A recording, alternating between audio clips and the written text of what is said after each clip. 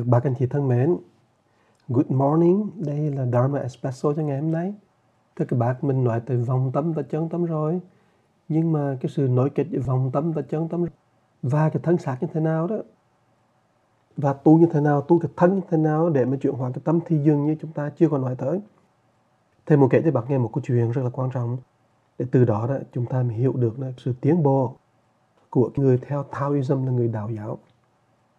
Là bởi vì đạo giáo Taoism ở trong nước Tàu rất lâu rồi các bạn. Nó bắt đầu từ những cái phong tục, những cái bùa chú mà mình gọi là shamanism. Nó từ từ nó phát triển thành một cái organized religion, là một cái tôn giáo mà nó có tổ chức. Rồi từ cái tôn giáo tổ chức đó nó mới có những giáo nghĩa, và nó có những cái người đi làm cái chuyện là dạy đạo. Rồi nó có những cái đạo quan. Nhưng mà trước đó thì đạo giáo không có ai có đạo quan cả. Giống như cái chùa mình gọi là chùa, cái đạo giáo gọi là cái quan hay là đạo quan. Thì thưa các bác sự phát triển của đạo giáo nó rất là đặc biệt, là bởi vì nó bắt nguồn từ cái chỗ là không phải là mình thờ kính thiên nhiên, mà mình tìm được, nắm được, biết được những cái năng lực vô hình. Cho nên thời đại đó rất là xa xưa, nhưng mà trải qua cả ngàn năm thì tới cái nhà Tống đó, bảo biết không? Mình gọi là Nam Bắc Triều Tống đó. Nam Triều Tống và Bắc Triều Tống đó, Nam Tống Bắc Tống đó. Thì đạo giáo nó bắt đầu có những cái phân chia, và có những cái người mà cái tư tưởng rất giỏi và họ tu hành rất là giỏi, thì họ bắt đầu đặt cái câu hỏi mà ngày hôm nay chúng ta đặt, là cái quan hệ của cái thân và cái tâm như thế nào. Tại sao mình đạo giáo mình nói cái chuyện là tu hành, nhưng mà tu hành đó là cái gì nhỉ?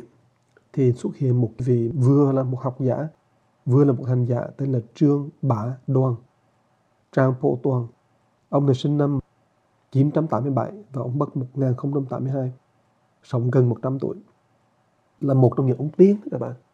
Thì ông này ông trực tiếp học từ ông tiên Lã Đồng Tân, và ông này bắt đầu đi ngược lại với cái truyền thống của tất cả những đạo giáo hồi xưa. Vì đạo giáo hồi xưa là nghĩ tới cái chuyện bùa chú mê tín vân vân. Ông này là một người trong văn hóa khai mở, và ông nói không phải bên ngoài đâu, bên trong.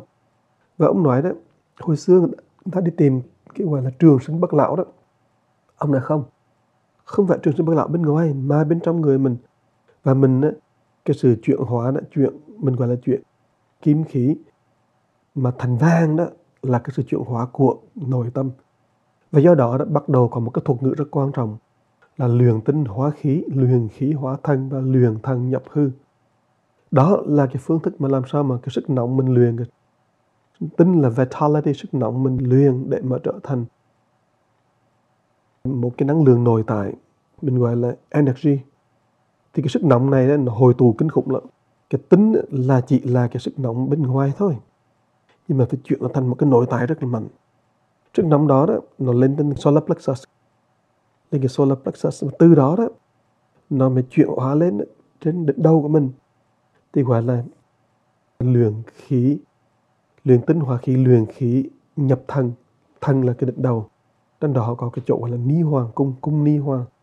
Ni hoàng là cái chữ mà họ mượn từ kinh điển Phật giáo, là Nirvana là ni hoàng.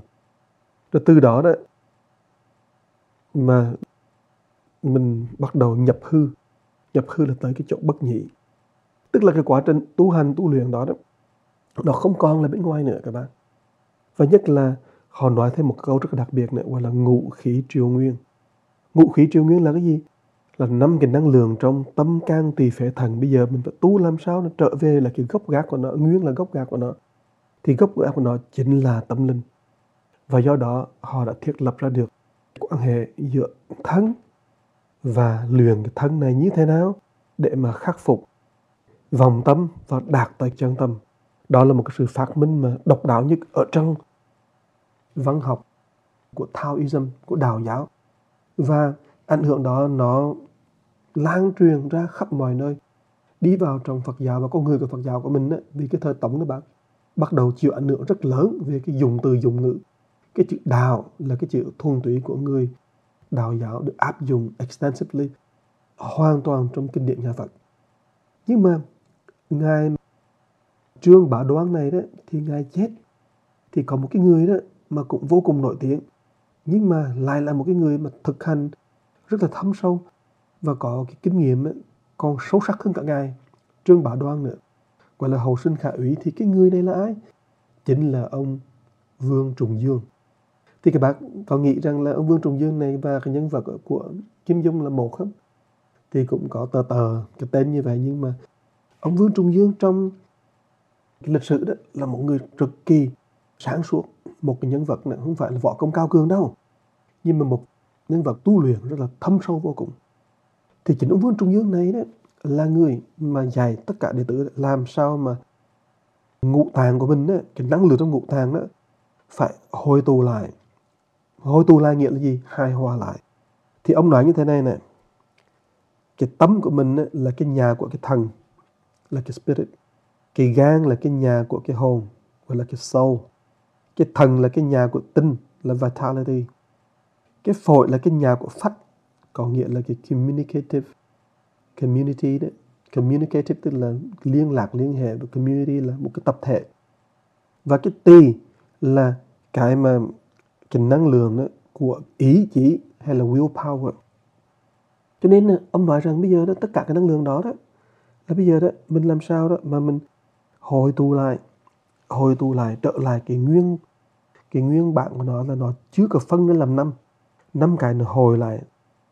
Khi mà bản chất của một đó mà bị phân ra làm 5 thì trở thành 5 cái loại khí ở trong tâm can tỳ phế thận. Khi tu một hồi rồi đó thì 5 cái năng lượng tâm can tỳ phế thận này nó hồi tụ lại, thì lúc đó cái chân tâm nó sẽ hiện ra.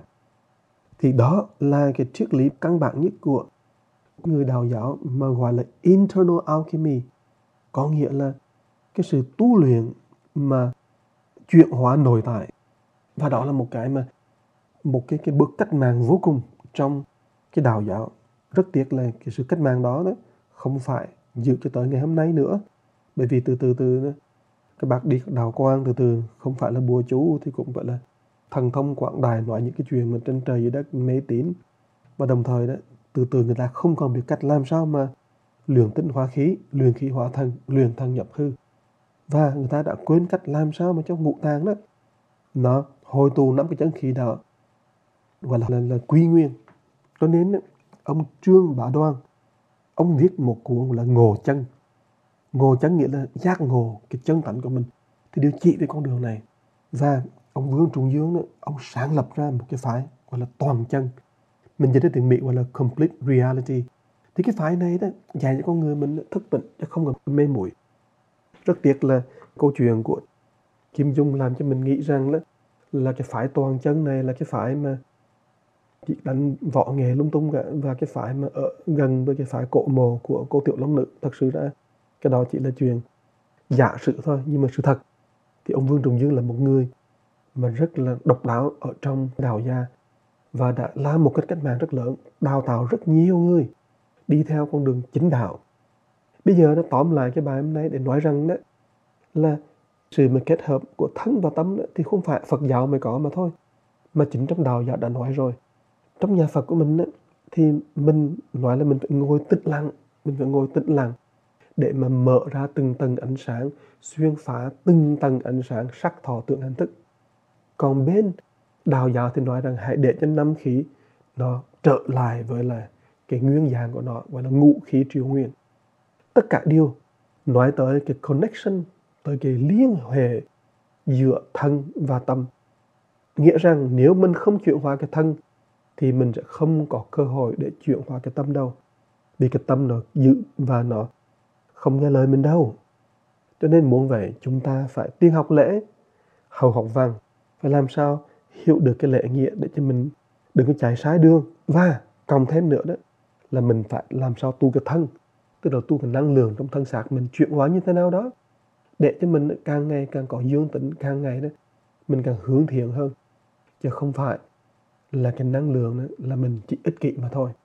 Đạo Phật hay một chỗ là cái năng lượng của cái thân thể mình có thì mình chia sẻ với chúng sanh để mình phát triển lòng vị tha. Hôm nay nói hơi nhiều, xin kính chào các bác và chúc các bác thưởng thức cà phê sáng này rất là vui và tỉnh táo.